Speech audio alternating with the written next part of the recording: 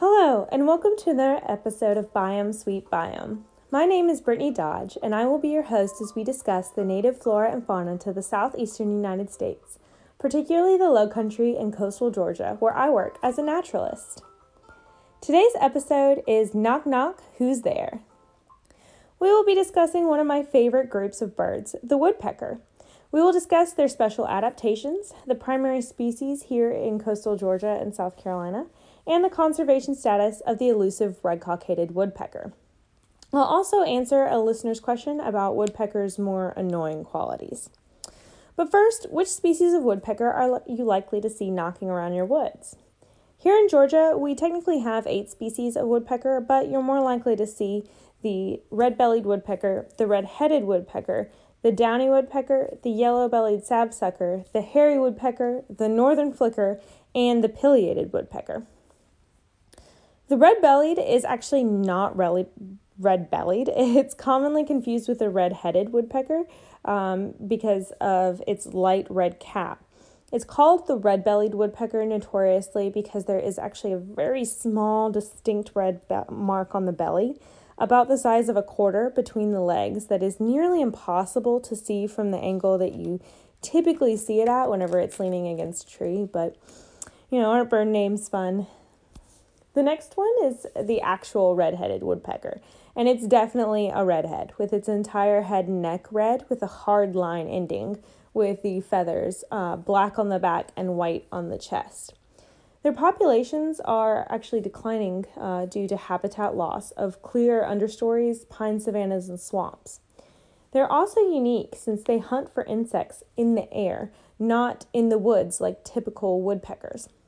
They still drill into the wood to make cavities for nesting and food storage, but they're not actively looking in the wood most of the time for insects.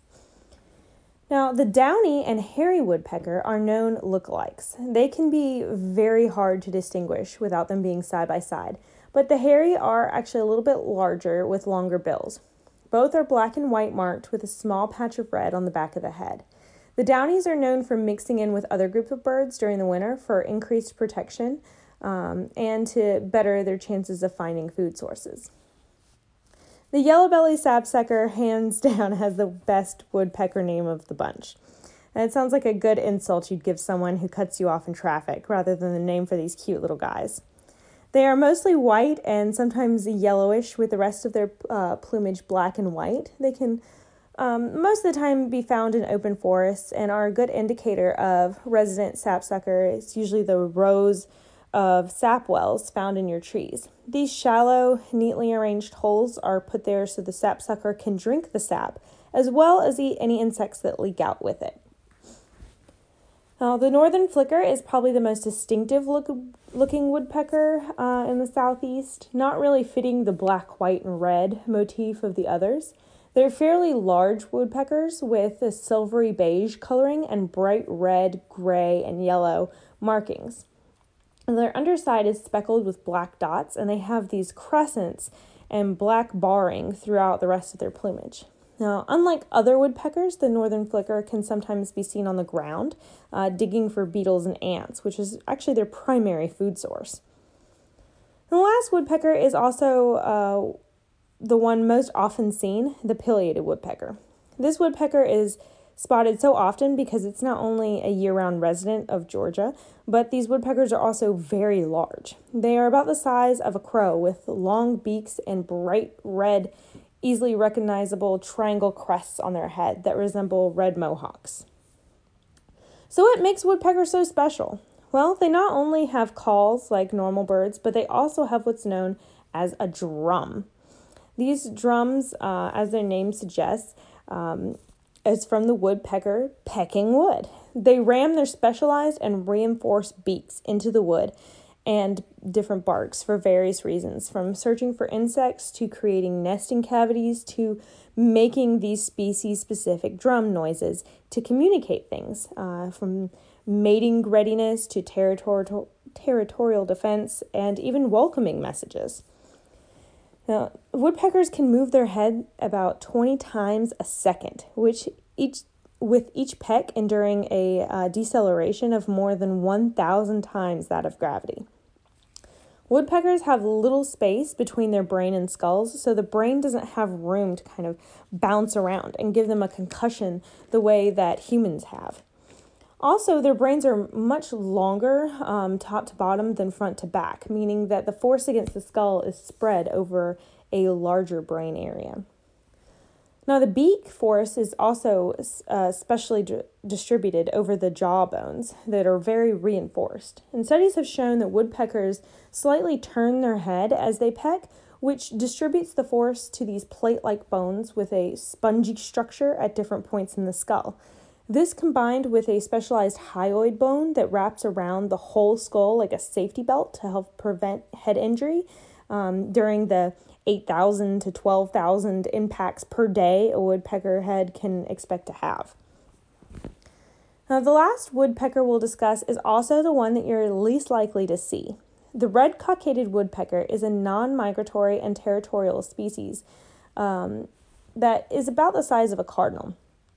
They are black and white, with the male having a small red streak on each side of its black cap called a cockade, hence the name. And red-cockaded woodpeckers were once very common across the vast longleaf pine ecosystems of the southeast. And during the early to mid-1900s, commercial tree farming, urbanization, and the agricultural boom, the habitat decline became increasingly rapid. And since these woodpeckers only nest in mature pine forests, generally over 80 years old, the species has not been able to recover from the loss of this aged habitat. This is especially concerning since this species of woodpecker is what's known as a keystone species. It plays a vital role in the complicated web of the southern pine forest, with at least 27 species of vertebrates documented having to use the cavities left behind by these specific woodpeckers. Other cavity nesters like bluebirds, tufted titmouse, nuthatches, and more will use their nests for use the cavities for nesting habitat, and even things like frogs, lizards, and snakes will lay their eggs inside of these cavities. Longleaf pine trees are a species that thrive in fire-prone areas and are currently listed as endangered, having been reduced by more than 97% in the past 2 decades.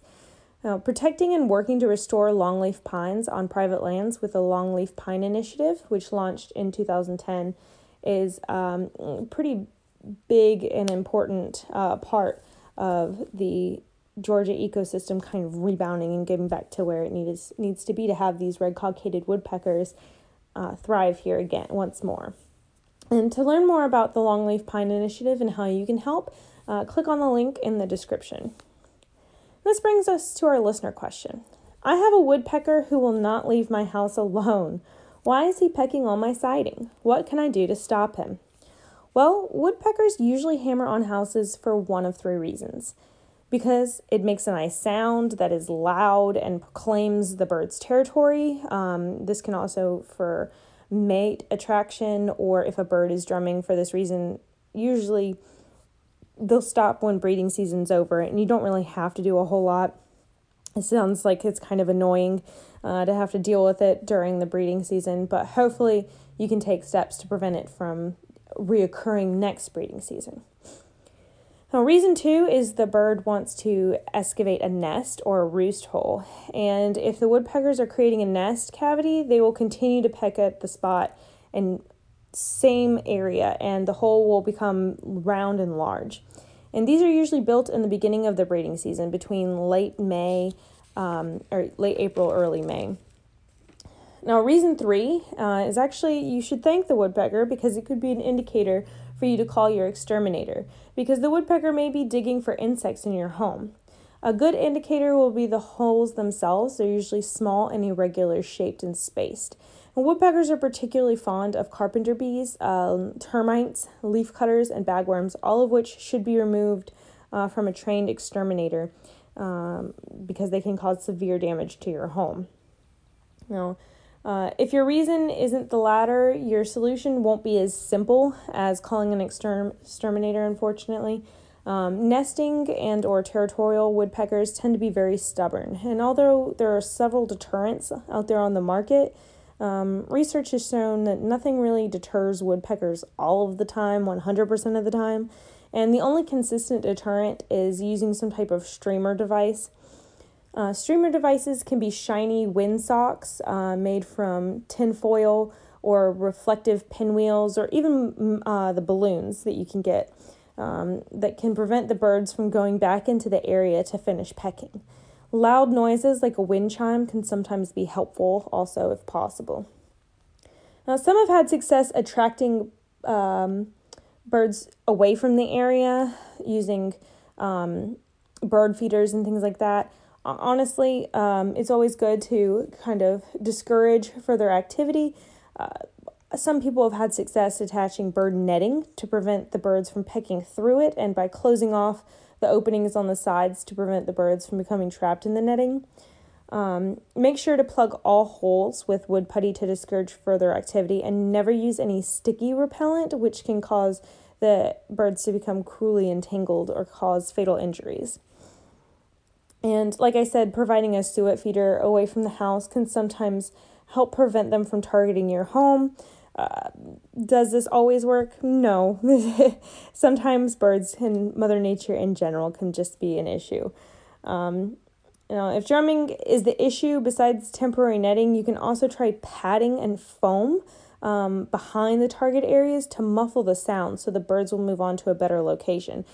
This is commonly done if your bird is drilling in an area that you can easily reach from the outside. If it's the side of your house, usually not quite as easy.